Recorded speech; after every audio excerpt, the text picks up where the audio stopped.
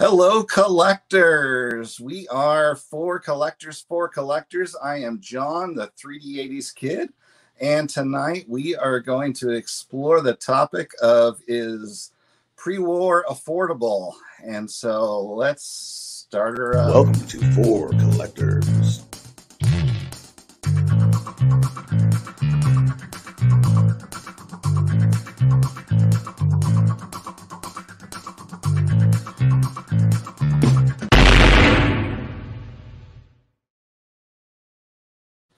All right. Hello, everyone.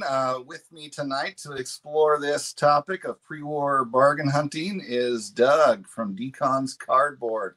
Welcome to the show, Doug. Hey, John. Great to have you. Doug, like myself, is not a super long time diving into pre-war, but when we dive into something, we dive in with both feet. Thought it would be good to someone that is exploring this now post boom and having to explore the prices of things like myself and trying to figure out how we can possibly afford as much of this as we possibly can. So thanks for coming on for this topic, Doug. My pleasure. And unlike our launch kickoff, where we were restricted to the tight time limits of 50 minutes approximately for each show, I'm going to try to do more audience interaction here. So if anybody has questions, comments, throw them up. I'm going to try to get as many as I can up on the screen and try to make this a bit more interactive than our launch event was able to be. So thanks everybody for coming.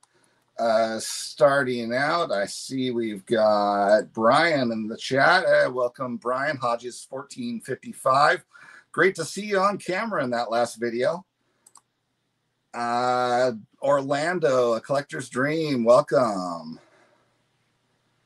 And more, well, I'm sure we'll be sure to come following up. So to get things started, Doug, I thought we'd start just wandering back through time here.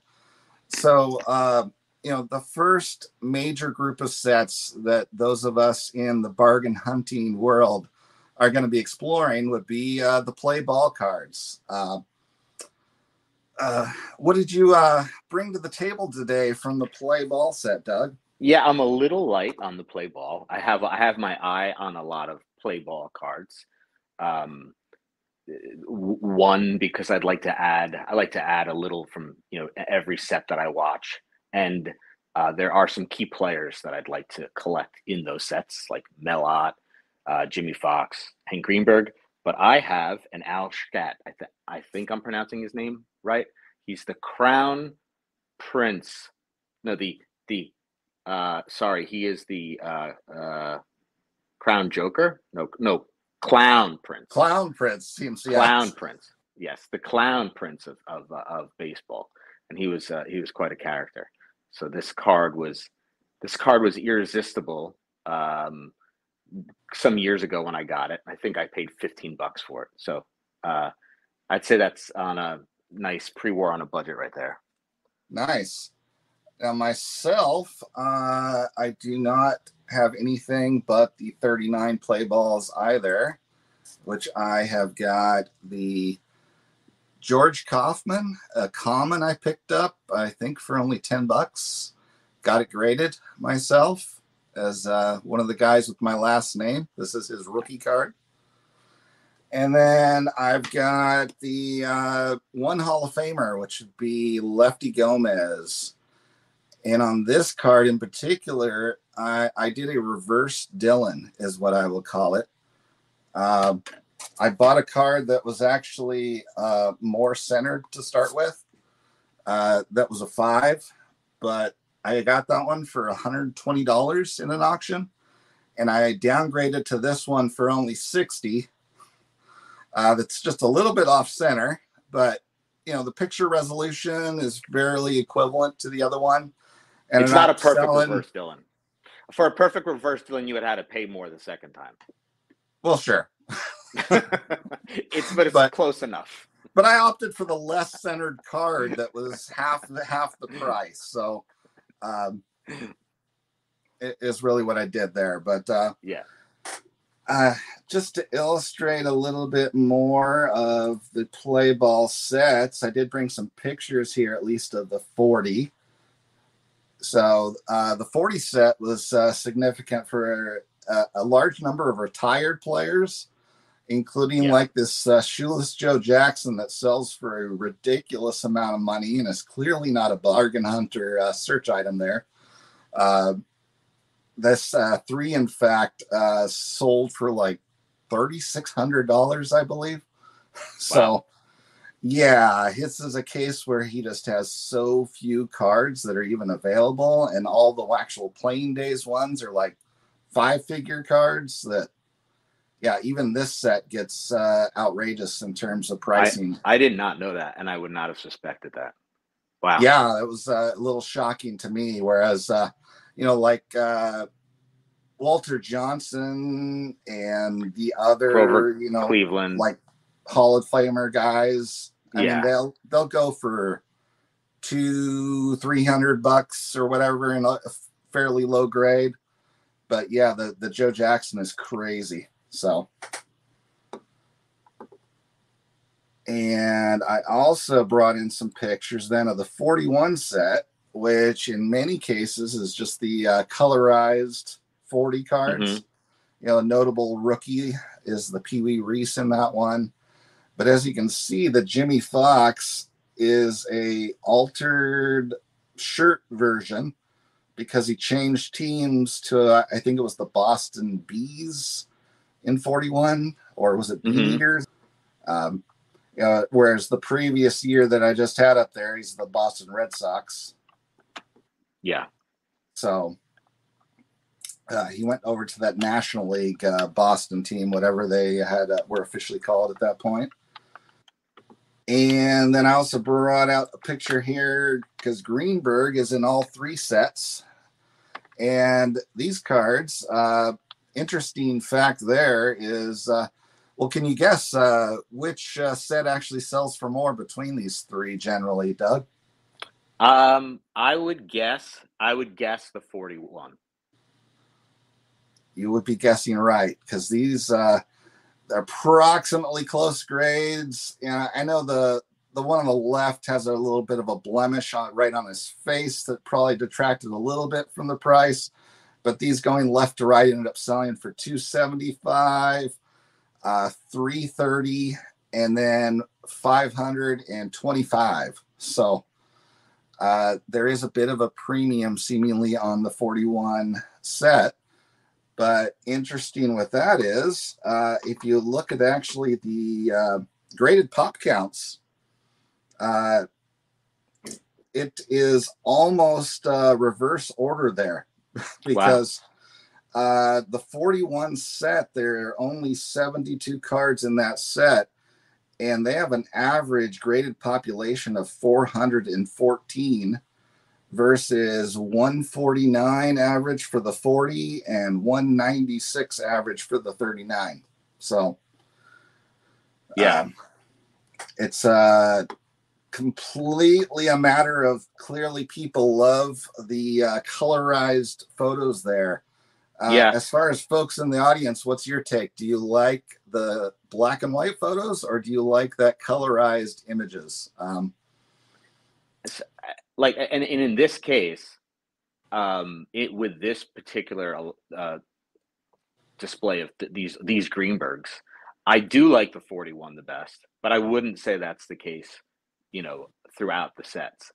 I think that we I don't know if I'm getting ahead of myself, but with the 41s, a lot of the colors are, in my opinion, and I think, I know we discussed this, John, are a little weak, almost pastel-y. Like especially if you compare it to like the vividness of like a Diamond Stars, or, even the later color cards, like the Leaf and the 49 Bowman, those bold colors. This is very like weak colors.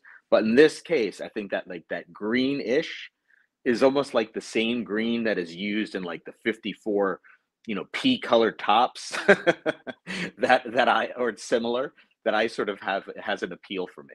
And I like that backdrop color. So that card appeals to me. Yeah.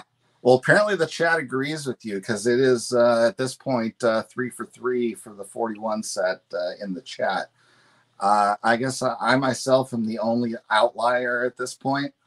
I like the black and white photos over the colorized thing. I mean, I don't know if all you guys caught the 48-49 rookie rankings argument between Greg and Chris from Missouri, but I was actually on the side of Greg favoring 48 Bowman versus the 49 cards. So I'm kind of on that same take on this. Same company, Play Ball. They just named it in honor of the founder, then later as Bowman. So it does have a very similar feel between those. Yeah, I do tend to like those the 39s more, like particularly looking at players like Melot and Melot is one of the strongest because I don't have a Melot card, and that's one of the sets that I've been looking at the most. I see him in the 41. I don't even really consider the 40 as much because I don't like it too much. But the 41 I've considered as well, but the 39 definitely is my favorite. I am of the same take, actually. I really like the 39s with the full images. So to me, it strikes me as comparable to like 53 Bowman, where it's just full image. It's exactly the best they could do with photography technology at that time. And to me, they look great. So I feel the same. We got Brian's actually a fan of the 1940 ones. One thing of significance with the 40 set is you get all the nicknames, which some people kind of like that. You got the the 40 reminds me more of like some of those cards in the 20s, except for that it's square. If it was like a different shape, but like the design, it's sort of like almost like some of the strip cards or the caramel cards. Oh, there's a comment made about the reference to the pea green cards. So, what was that? Don says I love the 54 pea green tops. Not. I actually kind of do. I think I do. Like I picture the Yogi Berra, and I definitely love that card. So I at least in part do. Yeah. And then Hugo is chiming in. Pea colored depends on the day. That's fair. That's very fair. And what's up, Hugo? Don didn't know the Play Ball is associated with Bowman. Yes, it was actually the same company, and the founder for the whole company was Frank Bowman, and they then after the war named it in honor of him. So, but good old Frank Bowman. All right, let's keep going back in time. Mm-hmm. Let me take this off the screen. So up next, we've kind of got the whole Gaudy dominated era of the 30s here. Yeah. So go ahead. No, go ahead. What Gaudy cards did you bring to the equation that you were able to find? Okay, so Gaudy in particular, I have a couple of Gaudy. I have a couple of like the flagship Gaudy, which is the 33 in my opinion. I think it is the flagship Gaudy. And then I have some, there's some other Gaudis that are far from flagship that I have too. So this card, this is a Hack Wilson. I might have seen my video on this. And nobody's noticed anything about that one, do they? Yeah, well, if you've seen any of my videos, you might have seen this one. I'm not going to, could have easily missed it. This is Hack Wilson. We know that he was like, he had a 59 home run season in the 30s. He's a Hall of Famer. He was a very short guy, but and some people speculate now that he had fetal alcohol syndrome. So interesting. Read up on that if you're interested. And then a little guy named this guy, not so great, Rogers Hornsby. Um, I think he played infield or something, and he hit like 400 a couple times and 40 plus home runs and one of the best ever.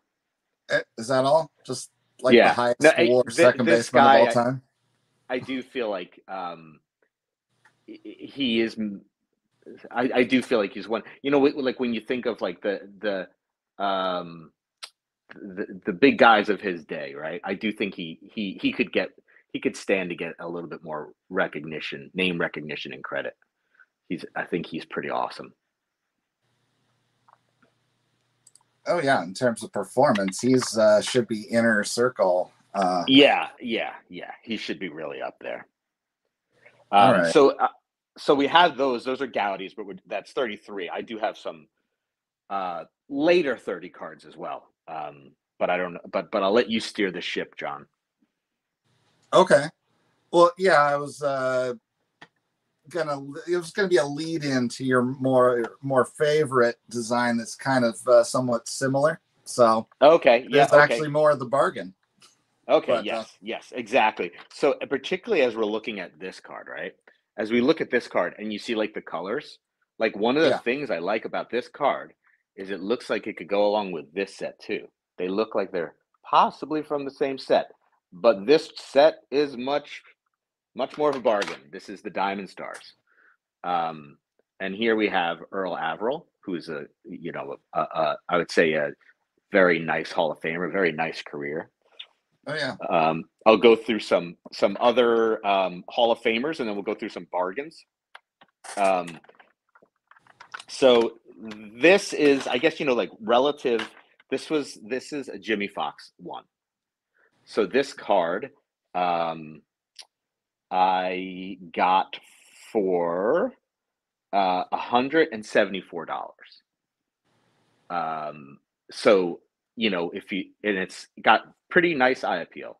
So I think that to me, to get a card that might look nearly as well in say a Gaudi, which in my opinion, for this particular card, in my opinion, just doesn't look as nice. I think this is actually my favorite Jimmy Fox card. I think I heard Don say this recently. I know I heard somebody say the same thing recently.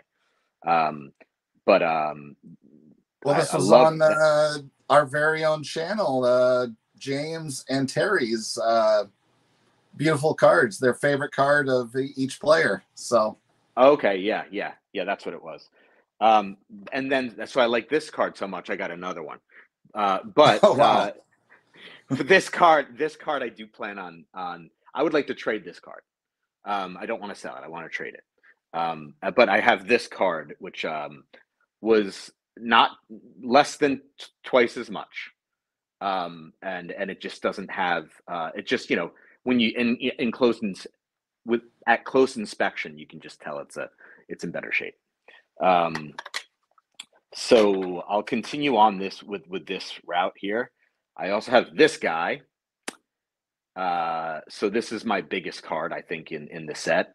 This is hard to come by in nice shape. I bought this card raw for about $300.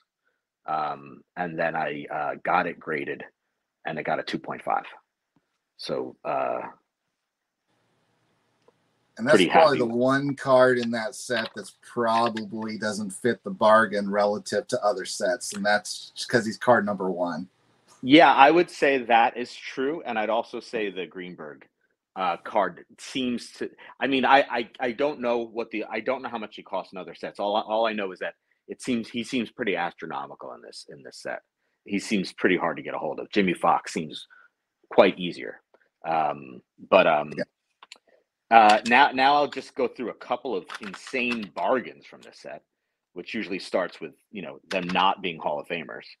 Like we all know, Fritz Ostermuller. This card kind of looks pack fresh. Oh yeah. So how much for a mid-grade, fairly high grade for that decade common card? This was $53. Every price I'm giving is before. I looked it up on eBay, and it's before tax. It's before tax and then before shipping. So they're all a little bit more than what I'm saying. All in. Sure. And then we have this is one of my favorites here, Gus Sir, who both of these guys had a pretty nice career. I'll say that this guy was represented in the Jackie Robinson film as the racist pitcher who threw at Jackie. His family doesn't like, so that doesn't help him. His family doesn't like the depiction and says it wasn't accurate. And there's some ways that it definitely wasn't accurate. They had him as a wrong-handed batter. So there were some things that definitely weren't. And so they said it was more of like a plot device that they use their dad as, which is, I don't know. So I don't know. I have no idea what, the history exactly on that, but that he might've gotten, there might've been a sale on that for that reason. So this Gus Sir, I love this card because this is one of the Diamond Stars cards that just makes me laugh because he's making a play at first. Guy's about to run him over, and he's just smiling for the camera. And I love that. I think that's awesome. Now, is that from an actual image? Like, is that a real player running at him? I feel like first of all, I have no idea, but this is not from an actual game. This is clearly there's a couple of cards where the players are way too happy in them, and I want to get all of them. So I'll let that stand for my Diamond Stars cards. Well, you got a fan from Don on that card, so nice. Yeah, that card is awesome. It's pretty irresistible. All right, John, where are we going now? We're going to stay in the 30s. There's a set that comes to mind right after that one. But what did you have in mind? Well, what set did you have in mind? DeLong.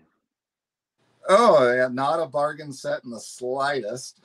Okay, so we can skip around there. We don't have no, but I mean, you can show off your cards there just to give people the idea of how much it's going to be.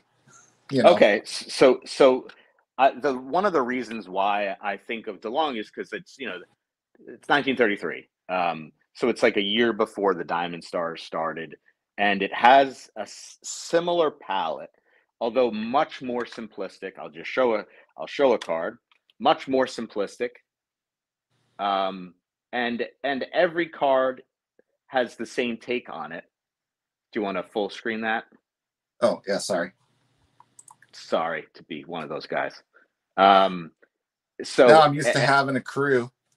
Yeah, I'm used to having a crew as well, John. No, I'm just joking. So this is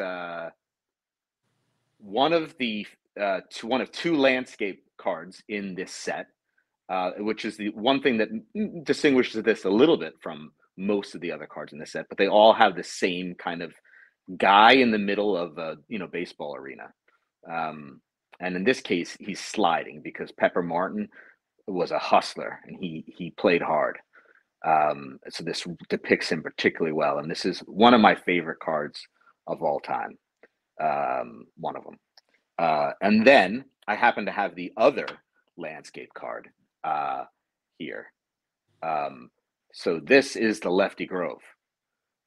This is a 1. It's in good shape. It has like a crease coming through here, I think. Was it this side? No, it's this side. There's like a little crease coming through here, but it doesn't really show up that well. It has a really good eye appeal. This was $300. Nice card. Yeah. Quick trivia for the crowd out there.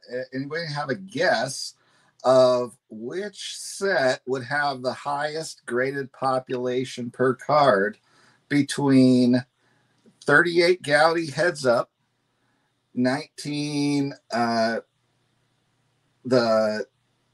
sorry, I'm losing train of thought, 1933 DeLong, or the 1939 play ball. So that was Gouty Heads Up, DeLong, or play ball. Which one would have the highest population per card that's been graded? So I'll let the crowd decide. One thing I will say is so one thing that can throw off a per card calculation is the amount of cards in the set. Like a set like DeLong is a small set where pretty much I feel like you can see in the set that pretty much any card was desirable to get graded, which brings those numbers up because it's a small set that's in high demand. So even a common card, people will want to get graded. So if you consider it being, if you just, that's one thing that I feel like can throw off the equation. If you want to think about the actual population of cards, it could, the answer to this question could be misleading. Sorry. Well, why do you think I threw it out there? Makes it more fun that way, right? Sorry to blow your cover. My answers so far: Orlando guessing the 39 play ball, and Hugo guessing the 39 play ball. And others peering in the stream. We've got Alan's card, welcome, and Rudog21. Good to see you guys. And the answer, as far as which one has the most graded per card, is that 33 DeLong set, for probably the reason Doug is stating. Yeah. It has 214 cards graded per card. And up next is the 39 play ball with 196. And then 38 Gouty Heads Up is 183 per card.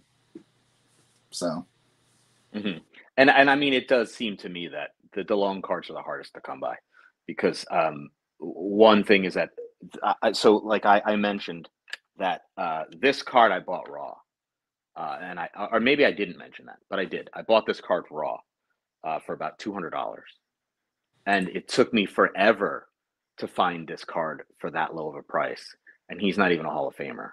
And I should say, it's in part because there aren't many listings of this card. It took me forever. There might be like 3 listings now that are just way overpriced that have, and maybe 1 or 2 of them have been like up there for over a year. So this just doesn't come up much. Oh yeah, and I mean, I've followed some auctions on those, and it feels like the only way you're going to get one for even $200 or less is if you actually get a graded one. Yeah, so. Exactly. Right. So the only way I was going to get that Pepper Martin is to buy it raw. Yeah. Well, even the raw, sometimes if it looks decent, you're going to pay more than a graded one. So. Yeah, that's true. Yep. And this was at auction, and I just I got it for like 200, which is not nothing, but it's for that card. It's a reasonable price. Oh yeah. So we got some new folks in. Welcome, George, Concrete Buddy, and Impact Player. Sorry, I don't know your first name. Do you know his first name? No, but I saw Impact Player. Apparently, there's something coming up with Impact Player, as per Bowman 53, Alex. He said he alluded to something that we should anticipate about Impact Player. So I'm anxious to hear more about whatever that's about. Yeah, I'm not sure what he was teasing there. So I watched the last live stream. So yeah, I'm a neighborly, participant. Well, sure, we got to support the other collectors. I mean, exactly. Intentionally scheduled this at 9 so we wouldn't be overlapping completely. So that's just the kind of nice guys that we are. John scheduled it, but I willed it. So Josh is his name. Hi, Josh. All right. But all right. So generally what I'm seeing though with like the Gouty set myself is that Uh, like I got a common that's decent, and that went for like Hmm. $30. But That's you know, awesome. uh, That guy probably has your last name. oh yeah, this is uh, Richard Kaufman. On some of his cards, he is Dick.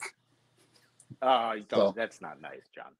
yeah, well, that's one of the funny things with my namesakes, anyways, because this is Yeah. Dick, and then this is Slick, as far Oh, as nicknames go. yeah. So put those His two younger together. brother Yeah. George. Yep. So So Slick Dick. That's great. yeah, but Yeah. as Just far got as then Hall of a Famers, mature I rating. got Yeah. this Gaudi for 108, but it's the min size, so Yep. people treat those like pariahs, and I scoop them. So, Exactly. or the back damaged one of a Hall of Famer that Awesome. got this one. What was it for? $41. So That's great. with the scrapbook damage on the back. Hmm. So And then Gaudi has like the name recognition, but this. So I have a 1936 Gaudi that looks maybe reminiscent, maybe of more of the 39 play ball. Um, so oh here we yeah, have the Paul Wayner. So this card, I have this in my this card, Paul Wayner. It cost me under $50. nice. And it's like it actually, I don't know what's wrong with it. Like it seems pretty perfect, actually. It is Uh, nice when you can't even tell why it gets the grade. yeah.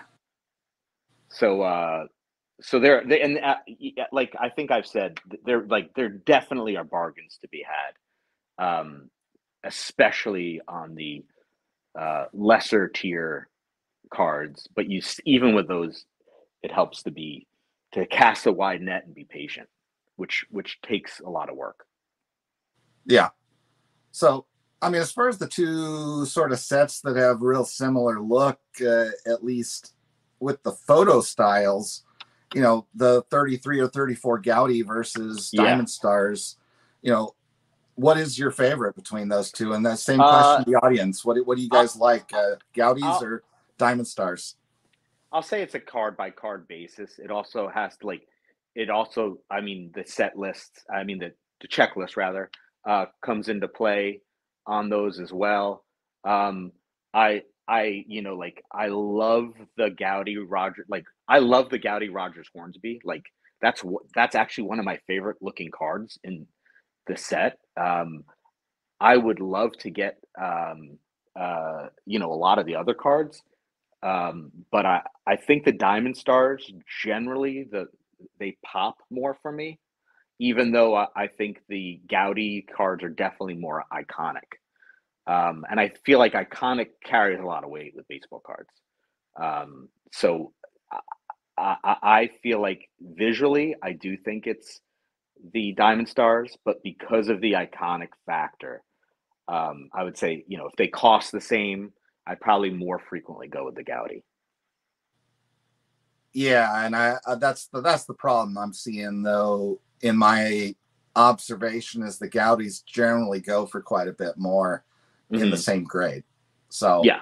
you got your exception with the Grove, obviously, with it being card number one, but the Diamond Stars are a bargain in most cases. I mean, I've seen auctions for like a Bill Terry too that ended up slipping through the cracks and going for $15. Um, Hmm. Exactly. and you'd never see that on a Gaudi card. So Hmm. uh, there's just so many more eyes on it, even though the population is even quite a bit higher. So Yeah. And I would say there are a handful of Gaudi cards. Like I like the Garinger, I think is amazing looking, and there's really a premium on that. The Mel Otts, both of the Mel Otts. Um, and then I feel like with the Diamond Stars, the cards are more similar. and there's fewer cards I think that I really strongly love. But on the average card in the Diamond Star set, I definitely like more than the average card in the Gaudy set. And I think there's more detail in the Diamond Star set. The Gaudy set is a little bit, I feel like, lacking detail, even for the, I'd love to, clearly I'd love to have the Lou Gehrig card. I'd love, if I could have a Lou Gehrig card, that might be the one I'd want. Maybe it would be the DeLong. But it's not it doesn't look, if it wasn't Lou Gehrig, it wouldn't look that great Yeah. me. I mean, we've been trained to think it looks great because we know who it is. I feel like, but and I'd love to have the card. Don't get me wrong. Well, speaking of Ruth and Gehrig, I honestly think the Diamond Stars, that's one of the big reasons it suffers in popularity, is because it lacks either one of those guys. Right. So. And I never like I know the, well, I'm not, I shouldn't even say this is like sacrilege. I like the Gehrig more than the Ruth in the Gaudy. Even though I sort of just contradicted myself, but I think it's because I feel like the Gehrig is sort of like the prime of his career, and maybe the Ruth is more. It just seems less meaningful to his career. Oh yeah, at that point he was in significant decline, so that is appropriate to me. And honestly, as far as the graded population goes, that 33 Gaudy Lou Gehrig is the most graded card of the entire decade of the 30s. Wow. Just beating the standing pose Ruth by 90 cards at this point, 2347 to 2257. There are like 4 Ruth cards to choose from, though, right? Oh yeah, you combine them all. I mean, there's obviously more Ruth cards in the 33. Yeah. But for any one particular card, and even the fact that Babe Ruth card is printed supposedly in more quantities, at least the card number 144. So yeah. But while we're talking about cards that pop and cards on a budget, this is a cutout Wheaties card from Wheaties, Archie Vaughan, and this Roos pops. I mean, this is just like kind of amazing to look at. And by the way, there's a Lou Gehrig from the 1936 Wheaties that, if you want to count that as a card, would be probably my favorite card of his. Oh yeah. Well, any of these oversized items, I mean, that's a whole nother category of bargains. So yeah, I would love to get the Lou Gehrig of this. It would if I got that, it might be my most prized card possession. It'll probably be my most valuable anyway. Well, how much was the Archie Vaughan that you picked up there? $50. All right. Because I imagine the Gehrig probably still goes for a few hundred at least. No, more, I mean, it's in the thousands, I'd say. Oh, really? It's still comma? Unless you really get a deal on it. Okay. Yeah. I mean, if it's in shape anything like this, this is in really nice shape, it'll be over 1,000 for sure. Okay. Ouch. Yeah, because I mean, I know Ruth, the path to things without a comma for him, it lies mostly with oversized cards. Of course, the Sonella being the famous one, but right. But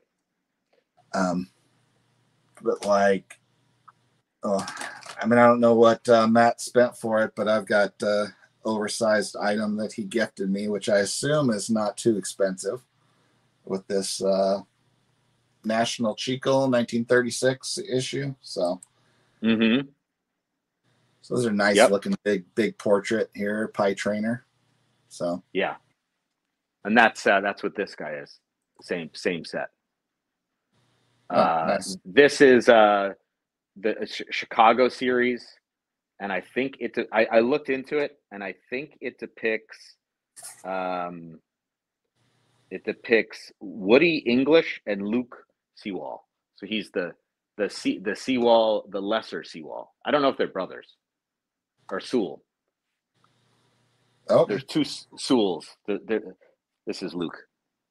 oh yeah, Luke is Joe's brother that I Yeah. showed previously in the Gaudy card. Yeah, and they're both non-Hall of catchers. Famer. So Yeah, they're both catchers. So. unlike the Wieners, where they both Yes, made the yes, Hall of Fame. yes. But welcome VVV saying I picked up the Fox Wheaties for $30, but I stole it in auction. That is a steal there of a price. Yeah, seriously, that's amazing. Congrats. What a card. And what George has a comment here. I went to my LCS and gave me the same Wheaties Vaughn for free because it wasn't selling. Whoa. Wow. That's awesome. I mean, bad news for me, but that's awesome for you. That's the best price yet. That's yes, the ultimate in bargain hunting. Yeah. Congrats, George. All right. What did you miss? Everything, Dylan. Talked about how much I hate rookie cards again, right? Yes. He's just been bashing rookie cards this whole time, Dylan. I'm trying to keep him in check, but I just can't. I need help. This is an intervention. I didn't tell John. Oh, okay. Yeah. But anything else for the 1930s here, Doug? Yeah, I'll go through a couple real quick. Here we have this is a Chickle Premium of Dizzy Dean. Nice. And this you would get for returning, I think, 10 or 15 Diamond Stars wrappers. And then you could get a premium card. And yeah. I love that image. And then along with great pictures from that era and great images. Here we have the Carl Hubble. And this is the Batter Up, which is also from the Chickle Company. Same as the Diamond Stars. And this had a 1934 to 1936 run, just like the Diamond Stars. Oh yeah, those are a good bargain where you can get decent grades for not too bad with Hall of Famers. I got this card, if I have it here. Let's see, about $100. And for a 4.5 with a Hall about of Famer $100 at auction. I see these priced for like $350, but at auction I got it for $100. Oh yeah, auction's always the bargain. Yeah. Versus those buy it nows. Another. I think before we leave the 30s, I'd say I just want to show this one as maybe one of my more rare pre-war cards is this Tris Speaker. It's not playing days, and it depicts an image that was shown in a 1915 Cuban Susini card of Tris Speaker, but it's just so cool. It's a British card about baseball, sports around the world, depicting American sports. Cool. And I just love that image, and it is Tris Speaker. Does that say 34 on that one? Yeah, 1934 R&J Hill Limited. All right, only missed his career by 6 years. Yeah. But people go crazy for that Leaf Babe Ruth card, right? It's like Mark Hoyle has that Speaker card, as does Orlando. So, ooh, I guess it's not that rare. no, I think we just have a couple super collectors here. Well, that of is course a hard we one. do. That's a hard one to get. And Brian likes it, and VVV likes the Speaker. Apparently, he's in Winters, Texas. Nice.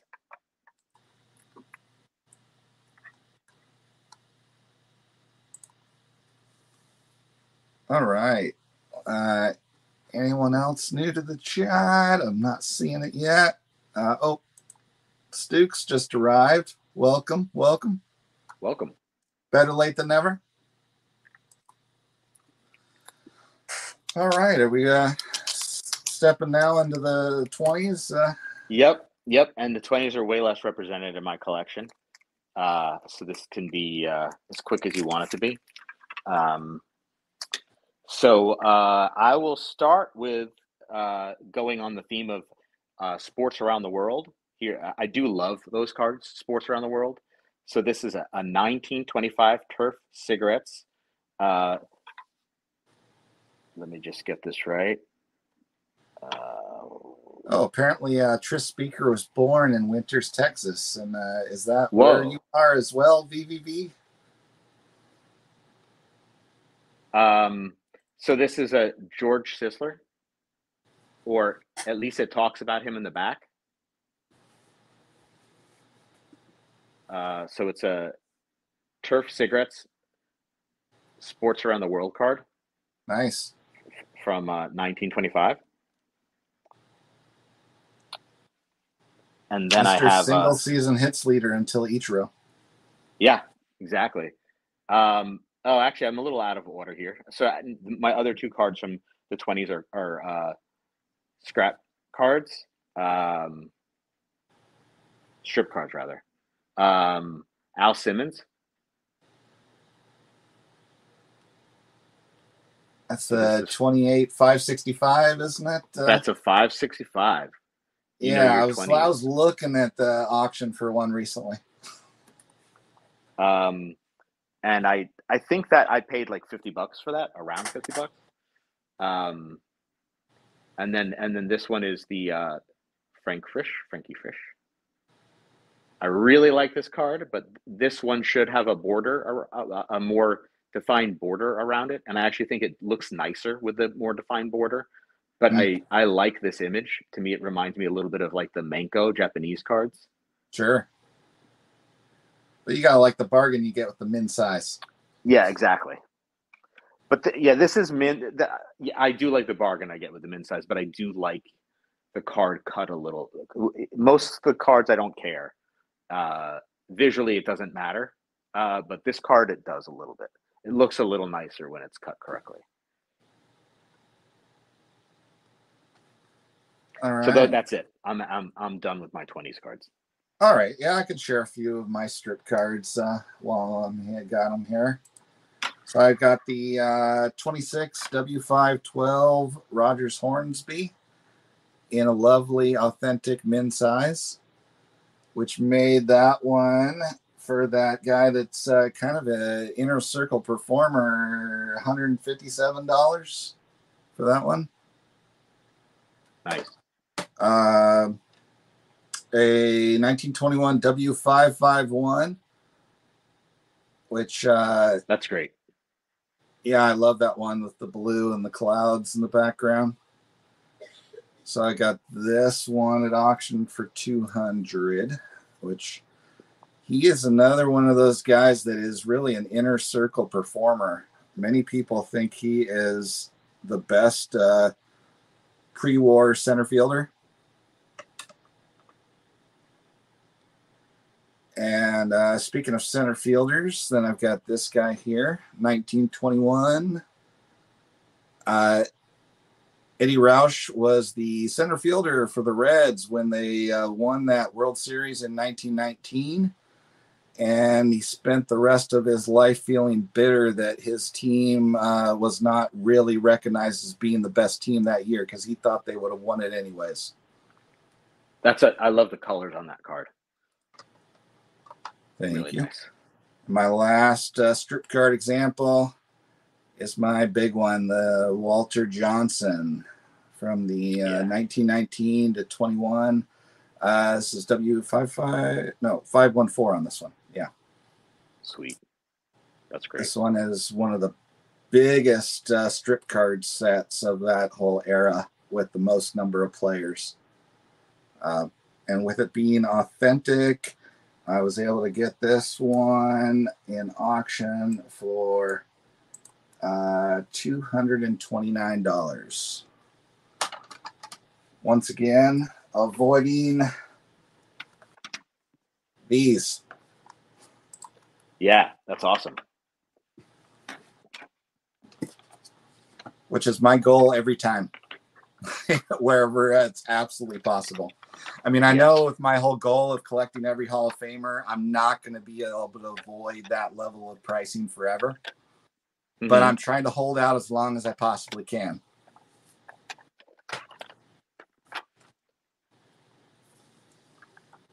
Yeah, I think that's. I think so far so good. But just to clue you in, folks, as far as the era of the 20s, the more popular cards in that era are actually than the ones that are the photo types. This is a blank back strip card version that matches the American Caramel set from the. I'm blanking right now. This one's a W573, but the set that it mimics is the 22 E120 American Caramel set, which has the very popular and expensive Babe Ruth card that I think Mr. Orlando that's in the chat owns. Versus this one, the strip card version, still cost me $100. With it being a photo variety, whereas these ones that are the strip cards, kind of simple art, the lesser Hall of Famers like a Max Carey, who is a outfielder for the Pirates, the like Eddie Roush, who's a lower tier Hall of Famer, and a strip card cost me $71 for authentic min size. So it bumps up a tier, but when you go for the actual name Hall of Famers, like a Tris Speaker type of guy, I'm not seeing anything that goes for less than $400, even with an authentic grade, when you have those photo type cards. So, especially when it's the pre-cut ones like the American Caramels. Where the card is still shaped regularly. You get a discount especially when it's an authentic, when it's kind of misshapen, a little bit like this one is. But yeah, so where do your collecting go from here, Doug? Going back in time? Yeah, so I miss a lot of the teens, and then I pick up. I think I pick up in 1913 with the Lajoie game card, and I know that you represent this fella Clubbies really well. Yep, Clubbies, and I know you have the red version as well. I don't anymore, remember? Oh, okay, that's right. That was the giveaway. Okay, right. Okay, so this card cost me $89, and mind you, this is one of those cards where I was like so excited. I thought like like it was an error. I thought there was a mistake, and I wasn't even that familiar with it. But the more familiar I got with it, the more I realized that this is what you can get the card for. And if you buy it raw and get it graded, you can do much better than this, is what John did. But this this is just a very affordable card. This wasn't me being patient. I thought I was really lucky when I got this. It's one of those like, oh my gosh, it's Nap Lajoie playing days. Oh yeah, go buy anything that's a pre-graded, that's not a high grade in that. Anything like even a 3 to a 6 generally sells for somewhere between $75 to $100. Yeah. I got really lucky in mine getting it raw for 80 and grading. So, generally that's probably the way almost you should go. You have the chance for it to spring higher. So, because these cards were not, these were part of a Parker Brothers game that came out in 1913. And so they were generally kept inside of the game box, which means they weren't really damaged that badly. So, they're yes, a lot of them are in good shape, and they're rounded. The rounded cards tend to grade better over time because they don't have the corner issues. Oh yeah, and they even have a little bit of the waxy finish. I mean, I know you wouldn't know that because you bought yours graded, but It Hey. has it has the playing card feel, which to me feels like it's not going to get damaged as easily as just straight up bare cardboard, especially how thin most of the issues were from that far back. So we do have a question. We also got Rick Vintage Oddball in the chat. Welcome. You guys are talking my language. Thanks. Nice. Hey, George is asking, is there a difference between the red and gray lingerie? Well, this is actually called the blue that Doug and I both have. And the only difference between them is the tint is a reddish ink for the other version. Yeah. That to me felt visually harsh. So that's why I opted to keep the blue and give away the red one. But yeah, I like the blue a lot more with this these cards, but they're it's very affordable whether you get the red or the blue. I think the red might be even maybe tiny bit more affordable, but it's comparable. Yeah, and like I was able to get my red also raw, I think for 60. I mean, I had no idea looking at them how they were going to grade. You know, the red one graded a 5 and the blue an 8. So, but you know, they both looked equally pretty nice to me. But that's a sweet giveaway card. Every card is NAP. Might be the least expensive Hall of Fame playing day card you can get. Well, absolutely, of that decade, that's nothing it's comes amazing. close. I mean, that is like bang for your buck. Just more than Oh yeah, if you want a playing day card of any Hall of Famer in the 1910s decade, this is the cheapest option. There's nothing that comes close. Big time guy. Oh yeah, he was so good they named the team after him. Yeah, exactly. The team was so bad they named the team after him. Yeah, you could phrase it that way too. They was so bad they got one good player and bam. Like, all right, it's It's like the we all remember the Yankees and the aughts, or as they were also known, the Jeters. You know. Yeah. So that is John. Do you have the drum roll or? Oh, what's that? I'm sorry. I thought that last joke should get a drum roll. Sorry, I don't have that on hand ready for me. I thought Theo was in the back, like sitting on a drum set. No. No. I mean, the whole reason I'm foisted into hosting this week is because no one else could make it. So we had to keep the channel alive here. I'm being silly. Okay, so I'll go to 1911. This is the T201 Mecca Cigarettes. Lajoie.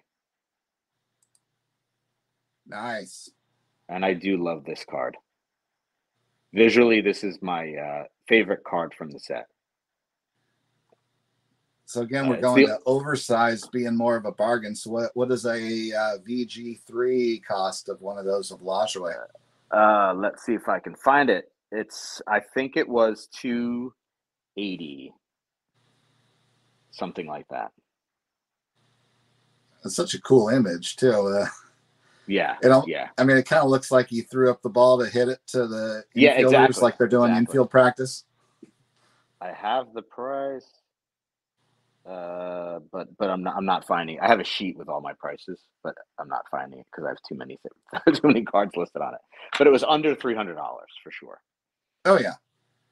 Which for something that old, playing days, any of his tobacco versions, you can't even come close to getting a card for $280.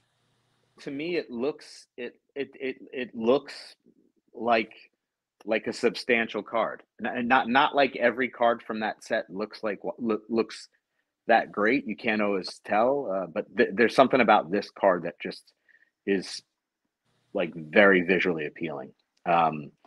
So I'll go from that to a card that I've shown quite a bit. This is T207, Jack Barry. Oh, the ballet pose there, huh? Yeah, so he had the privilege of being part of a very good Philadelphia Athletics and Boston Red Sox teams in succession, and he won five World Series titles. Then he started managing with Boston.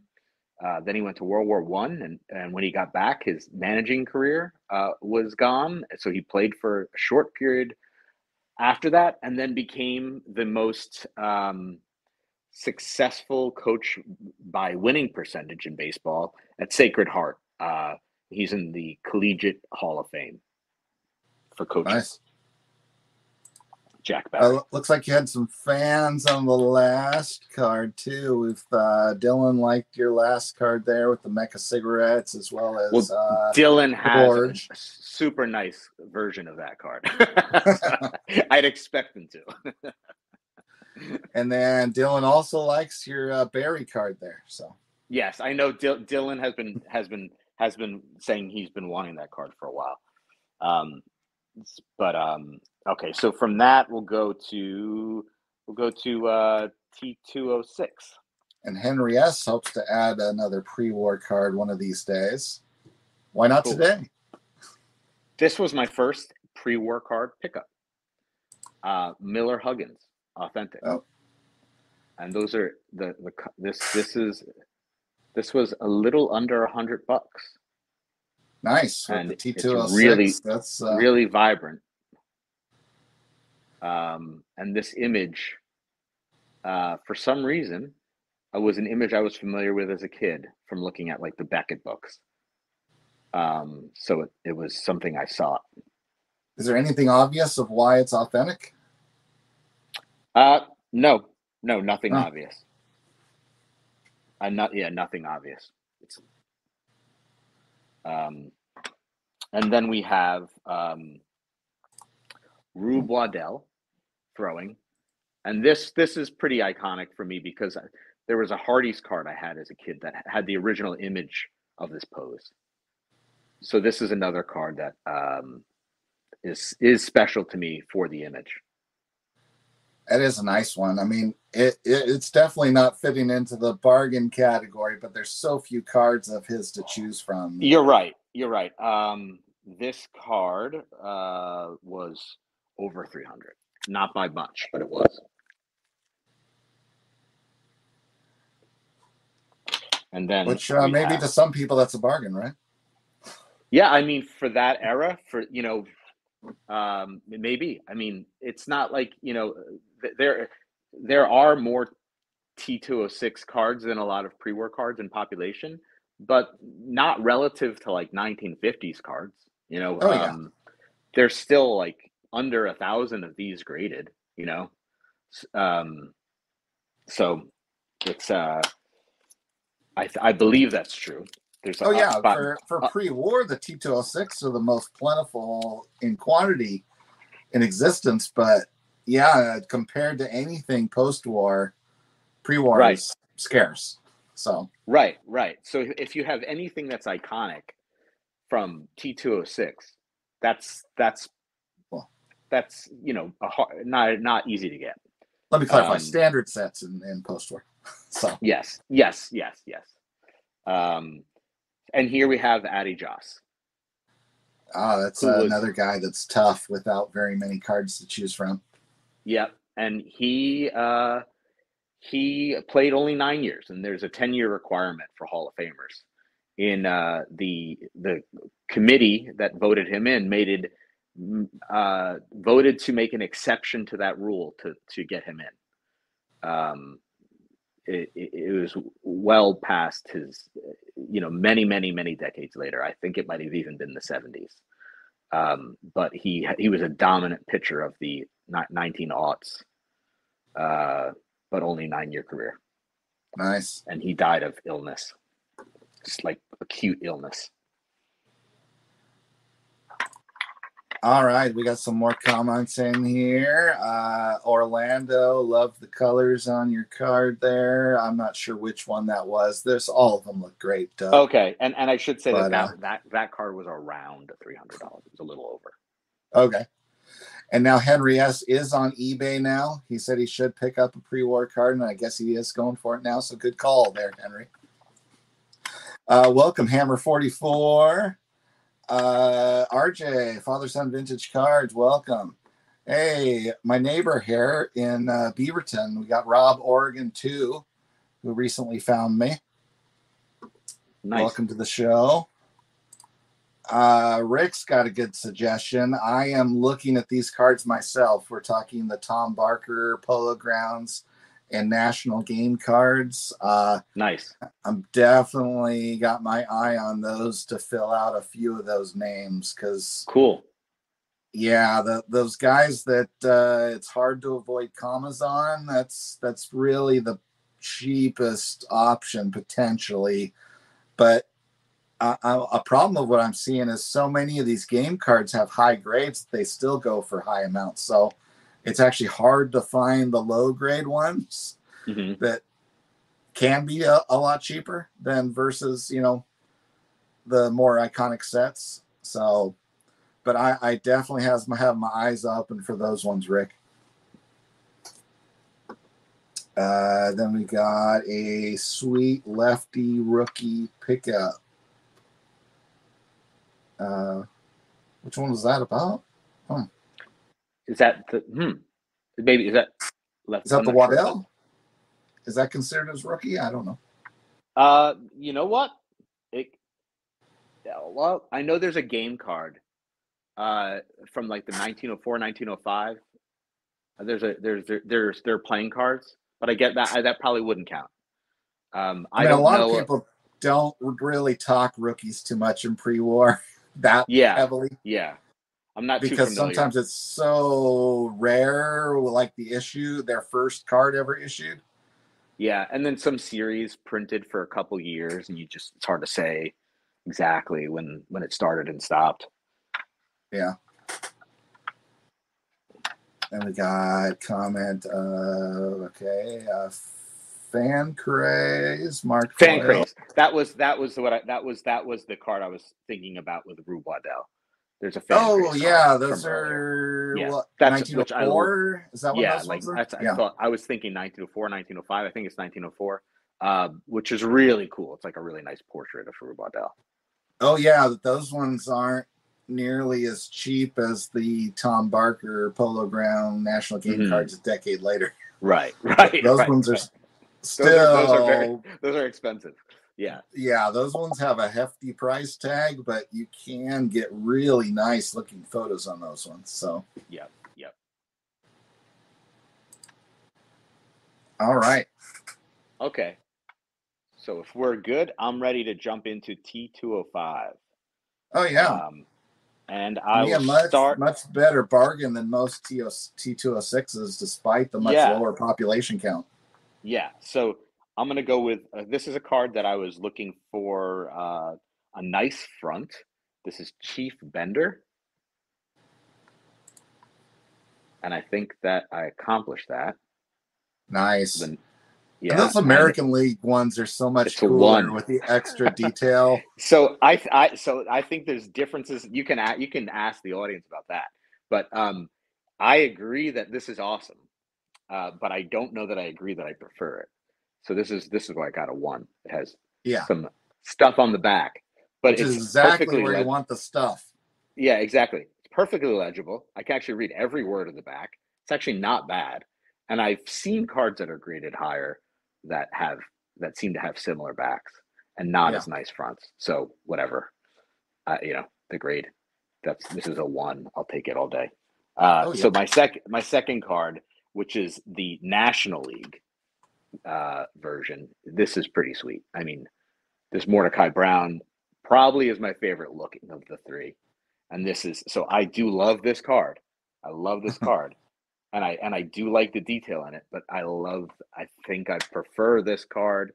And So I wonder if the audience or if the people online on the live, if they have a preference between the American League or the National League in the T205s. Well, we've got Orlando saying he likes the T205s better than the T206. Yeah, I think it's kind of similar to me as the diamonds, as the Diamond Stars Gaudy argument. I think that these pop more. This is a Trish speaker. So got me. Yeah. So this is like the more I zoom in, the nicer it gets, because the quality of the card is pretty nice, but the border's a little messed up, and it's a one. Yeah. But the card doesn't have any creases. It's in like perfect shape with the color. It just has some border problems. Sure.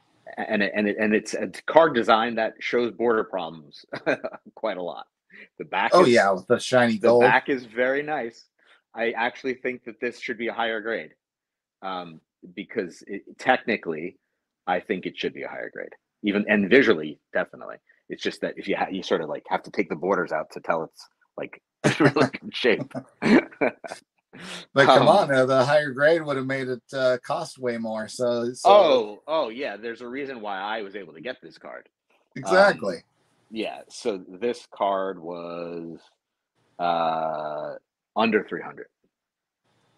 Nice.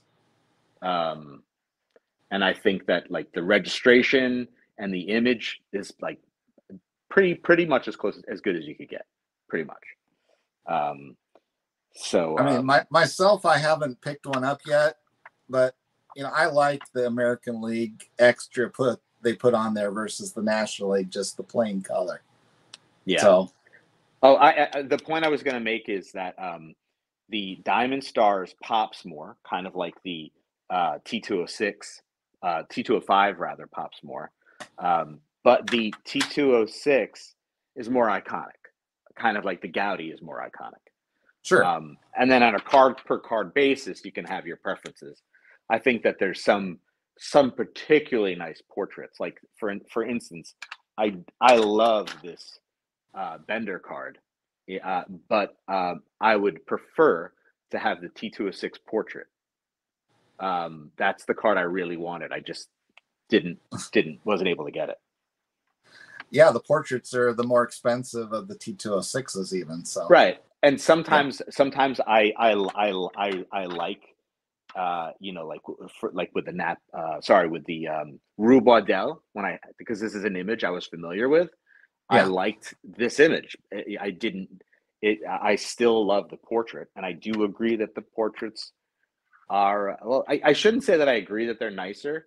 I might have trained my eye to appreciate them more because I know that they're more valued. I don't know which came first, to be honest.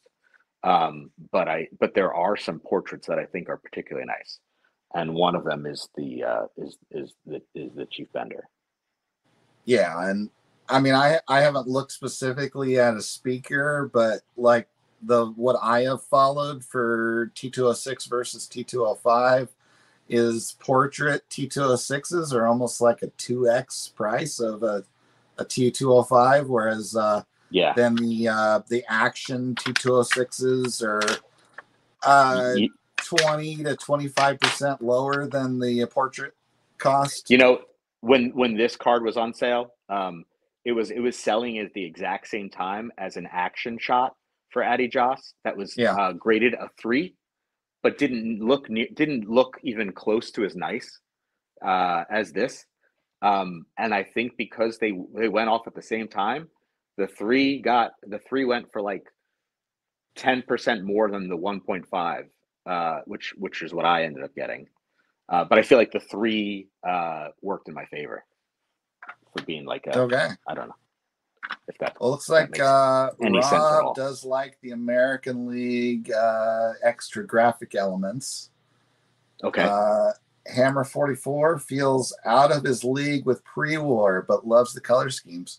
You just need to watch enough of these programs I'm doing on pre-war, Hammer, and then it won't feel so daunting anymore. I'm kind of obsessed with pre-war lately, so that's where a lot of my show focuses ended up being. So it's not as scary as you have to be if you stick to a few major sets at least. Yeah. It's funny. I was listening to the podcast before this where Alex was talking about Bowman 53 was talking about modern cards and how he feels like it's just a bit overwhelming And I think, with that, there's also the, manufactured scarcity. But with all of these things, it's just, you slowly inch into it. And then Oh yeah. as you learn more, it sort of gains momentum. As you learn more, it gets easier to learn more until you find yourself kind of comfortable. Oh yeah. I mean, a lot of you folks missed the beginning as I see the population count of the stream going higher. We did start out with the the not quite as old pre-war, which Hmm. can even get pretty darn cheap. There's options for even less than $50 of Hall of Famers out there, at least in low grade. So it's not even as financially daunting as a lot of Yep. people think. So This is an example of a $40 1906 card here. It's a postcard. And I before I bought this, I did a little research on this. This player here, there was a Net 54 post that they posted the picture that this was uh, that this rendering was based on, and that's Frank Chance. So that's a Hall of Famer, from Tinkers to Everest to Chance. is that like embossed or It what is is? embossed. It's actually Okay. embossed. You can see Oh, it on that the is back. cool. Yeah. And this is a 3. I bought this for $40 raw. I bought it raw, and then I got Yeah, it graded. nice. But Which it's a real postcard deal still fits into standard pricing if anyone's not aware, as far as as far as SGC, right? SGC. Yeah. Yep. So I think that you can just sometimes you luck into the bargains, but I think if you're looking around and reading, so like for this, I was like, oh, what are these postcard cards? Then I looked Yeah. up on prewarcards.com, saw that Frank Chance was depicted in that card, and there was a raw card at auction. I was like, ooh, this is really cheap. If I could get this for under $50. So you know, that those types of situations arise in different formats or whatever. I'm sure that if you pay enough attention uh, and you're into it enough, you'll find it. Oh yeah. I mean, anything that's kind of oversized, doesn't fit in your standard card case. There's all kinds of bargains on that front. So, Yep, um, yep. And it some helps when there's a Hall of Famer that isn't noted or widely known in the picture. oh yeah, sure. Got some comments to catch up on. I got my speaker T206, T205, and T207 over 12 plus years ago. Don't even want to say what I paid. That is. Oh, yes, you do. Congratulations, Mark. Oh, yes, you do. You but got the jump on this well done. post Well done. COVID, pre-war collectors. Yeah. So yeah, you got us beat there, I'm sure. And Hammer has got. I have exactly one pre-war card. Anytime you can keep adding to that. There's all kinds of options here. We've got a recommendation of a book about Charles. Is that referring to Charles Chief Bender there? Okay. Oh, yeah, down here, Charles Bender. Yeah, Charles Bender. I probably should be referring to him as Charles Bender. Yeah, that would be the more proper, polite and proper title for him or name for him. So, okay. Well, looks like Robert has got some more pre-war collecting to do as well. What do we say? I got Orlando. Great advice, worth looking to pre-war. Of course it is. There's all kinds of gorgeous cards that are out there, and all these legends of baseball that people have forgotten. So, and George agrees with the postcards being neat collectibles. So thanks, George. Yeah. Yeah, and there's like maybe six postcards from that set. That those are also, as far as they're either very rare or people just don't get them graded. I believe that this was the first ever of its kind submitted to SGC. So this is, I think PSA might have like 20 or Maybe they have 12 or something like that, but SGC hadn't gotten one yet. Okay. Oh, Scott's come in with a comment. I've got 29 to 34 in one exhibit with 3 Hall of Famers on one card: Fox, Grove, and Cochran. Nice. Yes, the multiplayer cards are also big bargains. So Yeah. we didn't touch on it. Like the 41 double plays are pretty darn cheap. The 35 Gaudy 4-in-1s are cheap as far as actually fitting in a standard slab. And then, of course, you double it with it being oversized on top of that. Then it's going to be some good bargains out there. Yeah. At the risk of showing multiple when we talk pre-war, this is referring to World War II, sir. Oh, yeah. So generally, like, yeah. So I mean, I don't know if you pick a year, but I usually think it's like, I guess it's easy to say 1941 and before because there aren't really any sets after Play Ball in 1941, right? Yeah, I mean, if you have the world view of things, some people might say it's 1939 and before, but right. We're all U.S. Centric here, so yeah, it's November 7th or December 7th, 1941, a day which will live in infamy. Yeah. Yeah. So 1941 and earlier is what we're looking at here. So no worries, Robert. So this would be World War II is that dividing line for vintage baseball. Yeah, and it's convenient because there's a desert of cards after that. Oh yeah, I mean in 43 they issued those really kind of funky looking S&S cards that aren't very appealing because they don't really look like the players at all, but there's really kind of a dearth of issues between 41 to then 47. Yeah, so they have like multiple players with the same like face stamp, Oh yeah, there's even a Joe DiMaggio card in that 43 set. I'm saying the wrong thing. Did I say S&S? You did. That's the 36 game cards I'm thinking of there. 43 is what the hell are those called? Somebody knows in the chat. I know exactly what you mean. I can see it in my head, but I don't know what it's called. I know this other letters, and I'm saying the wrong ones right now. Yeah, it's a color. It's a color. It's colorful. It's very simple and very. There's a lot of like red, white, and in the features of the people. Yeah, on them. Yeah, very simplistic drawings that Scott Reindeer Studios could probably replicate in 15 minutes. Oh yeah.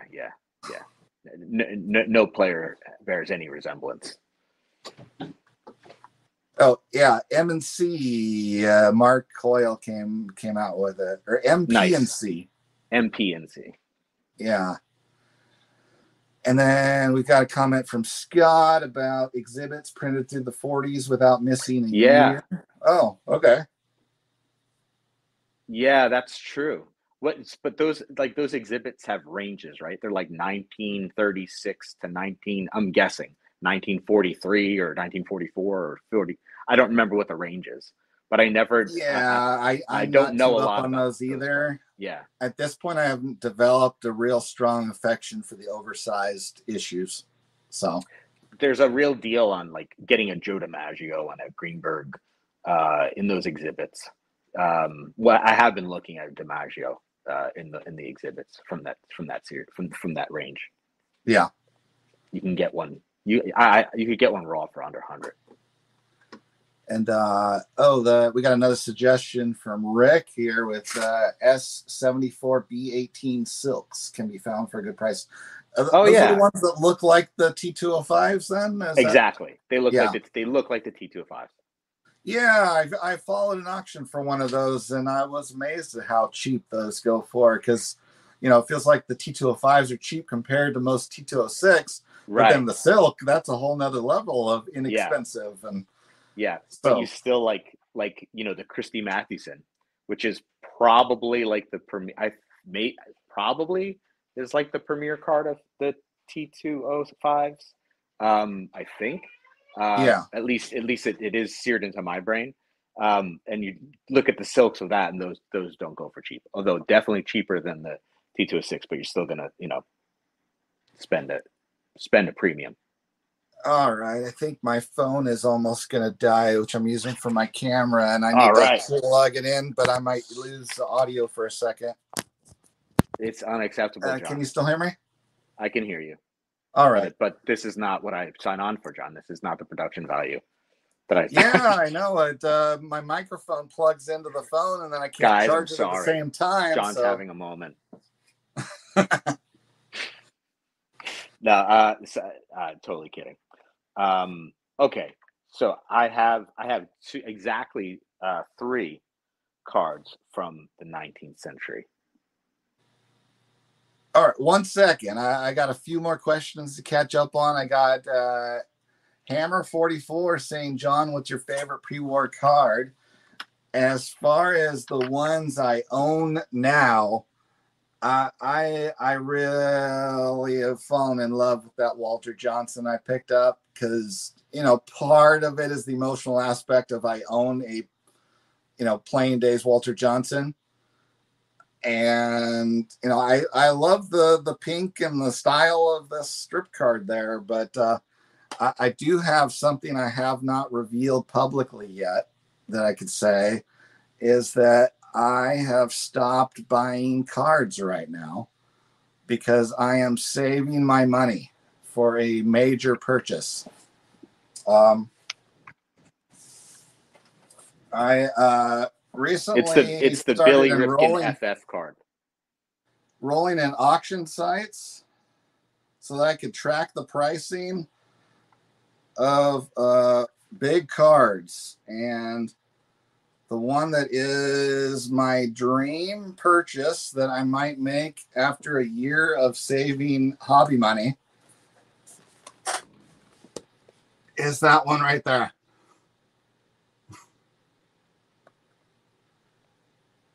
Maybe full screen it. Is the 1920 W519 unnumbered Babe Ruth. Currently for auction in memory lanes, and it appears to be going for somewhere around $2,000. So sweet. That's nice. Can you hear me okay, John? Yeah.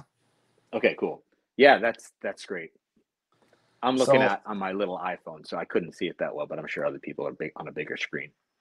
Yeah, I have stopped buying cards this year to try and get some of the big boys knocked out over the next few years. So very cool. I've been a pretty heavy eBay addict for the last 2.5 years, as you can't see behind me. So it took some willpower to just completely halt myself on that front. So yeah, definitely. But moving on to the comments. So VVV likes some of them oversized cards. Those are really nice pictures. Yeah, the turkey reds are pretty cool. The Sporting Life. It does have a 3-finger brown silk. That's a nice pickup. Yeah, which looks supposed to be the same image as like yours. Yeah, exactly. And of course, you hear a little Dougie K in there. He can't help it. Yeah, you hear a little Dougie K coming out, huh? From the neighborhood. Rick saying the silk you can get for $300 to $400, which is more like half the amount for like his T205. Really? It's the same. You can do that? Because like I'll do that. So yeah, I haven't seen that. I'm guessing you're probably gonna have to go to probably a not show to find many of those. Yeah, you probably need to go to a show. I have not seen vintage show. Yeah, I have not seen that. And Chris from Missouri, welcome, fan of the strip cards. Nice. Scott, thank you. Thanks, Mark. And okay, let's continue on with your older cards there, Doug. Okay, so I have from 1888, which is kind of like the year of the 19th century for baseball cards. Um, I have the equivalent of the Diamond Stars of that era, which is the Scraps Tobacco. Um, so this is the Die cut. die cut Jack Rowe, who was part of the Big Four for the Detroit Wolverines. Big Four for the being like the fearsome four hitters on the team, two of which are in the Hall of Fame. He is not, although he did have like a mid-20s WAR, productive guy. And the Detroit were the champions of that series. And then I also have the Walter Letham, also known as Arlie Letham. He is a T206 and a T205 and a T207 card because he played a little bit in the 1909 frame, and he was also a coach. And he was known for being a bit of a character. And he had something like he had like a 30 war. And so these two cards are ones, which is no idea why this would be a one. I mean, the backs are all kind of like this, as far as I can tell, but it must be the back that makes it a one. I have never Look seen great. it. They look amazing. And so this card, the Letham was $202.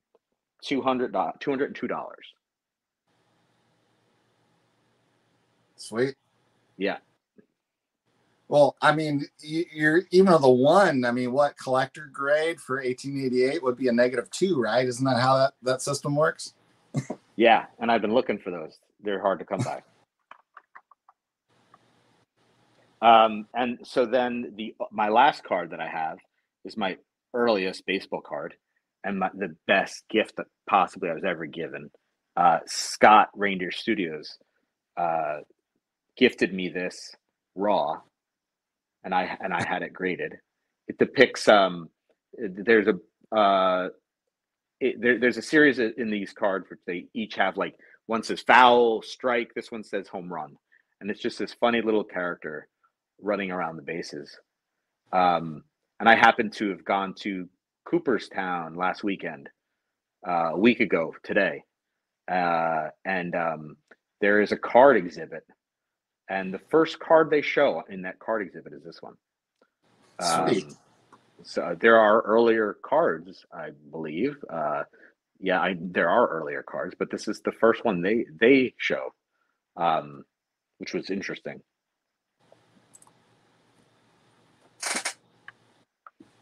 Nice. And now, I mean, are you looking to collect others in that set now? No, no, because you know what? I love that card. It's not like I love that set. I love that card, and I really love that card. It's like, it's so silly to me. It's such like a silly, funny card. I used to sketch little characters, and Scott wouldn't know this, but I always sketched little silly characters, and this kind of reminds me. It has like the elongated feet, and it's like he's running. This is just like one of the little characters that I would have drawn. But done with more artistic ability. So yeah, it's just right. This is so up my alley. Sure. Any idea how much like a Hall of Famer goes for on that scrap set?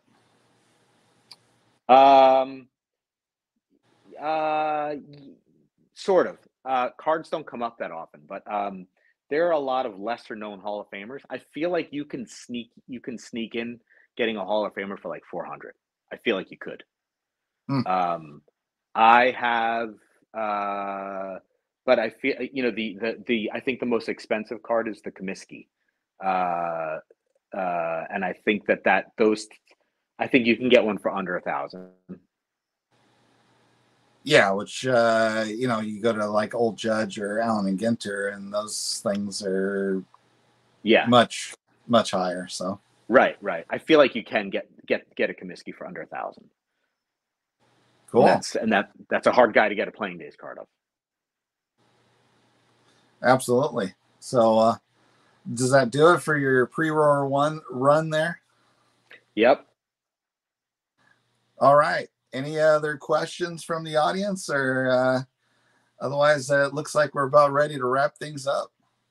Last chance, last call. Well, I appreciate John. I appreciate you for having me, and I really appreciate all the people who joined us and chimed in. Oh, absolutely. Thank you so much, Doug, for sharing your stuff with us, sharing some pricing. Thanks all the guests. You know, thanks for those of you sharing some of your knowledge, as well as you know, the rest of you being here to possibly learn a little bit and you know, explore the world of pre-war, which is not as scary as it might seem if you haven't dug in at all. So start here. Oh yeah, that is actually my first pre-war card of anything would be this one. So yeah, that's where I started, and you know, from there you start to look at more of the main sets. You can find other things that aren't the main sets, you know, once you get more comfortable and branch out. Strip cards, there's a whole world of strip cards, so many different of these W designations, and they really are in low quantities in terms of, you know, a population that's at least graded of those things. Yeah. And I think the strip cards I think they're like in visual appeal, they're very uneven. But I think what's great about it is some of them are outstanding compared to the rest of the sets. You know, there's and you can sort of like get the diamond in the rough with some of them. Oh yeah. I mean, and there's a few strip card sets that are more notorious than others as far as people not liking the lack of artistic appeal of them. So versus others, I mean, I don't, you know, like things like this. I just, they're as artistic to me as a lot of the major sets. So yeah, I think there's, you know, it's artistic. It's just, I think the facial details are very simplistic, but yes, that's no different. That's no different from maybe like the 1930, some of the 1933 Gaudi cards where their picture faces are so small, there's hardly any detail. Oh, absolutely. I mean, other than the very identifiable leg kick, you know, you can't exactly tell that that's Carl Hubble too closely. So right. But all right. Well, thank you so much, Doug. Thanks to the audience. And be sure to keep checking out our live stream. We're going to be going every Sunday.